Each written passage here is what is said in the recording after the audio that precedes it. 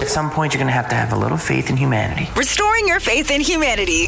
Oh, you've renewed our hope and faith in humanity. Here's Brew with all the feels. I had no idea this is what they do with the Rockefeller Center Christmas tree. You know, the massive one out in New York? I love seeing it every year. I saw it on TV, and then I heard the story, and it just gave me all the warm and fuzzies inside. Everyone loves this tree. It's the centerpiece of the holidays. But what happens in January when we're done with Christmas? Well, it's going to be lit until January 13th and then taken to the sawmill. The tree is then donated every single year to Habitat for Humanity. It's turned into lumber and then used to help build homes for a family in need somewhere in America.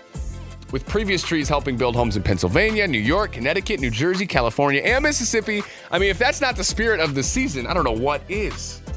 And they also let you follow along to find out where this tree's going, the story of the family. It's really cool stuff. It's at habitat.org. For the full details on it. Let's wrap your Monday with a quote. We run from problems, most of us, but sometimes we have to run to the problem. It's a thinker today.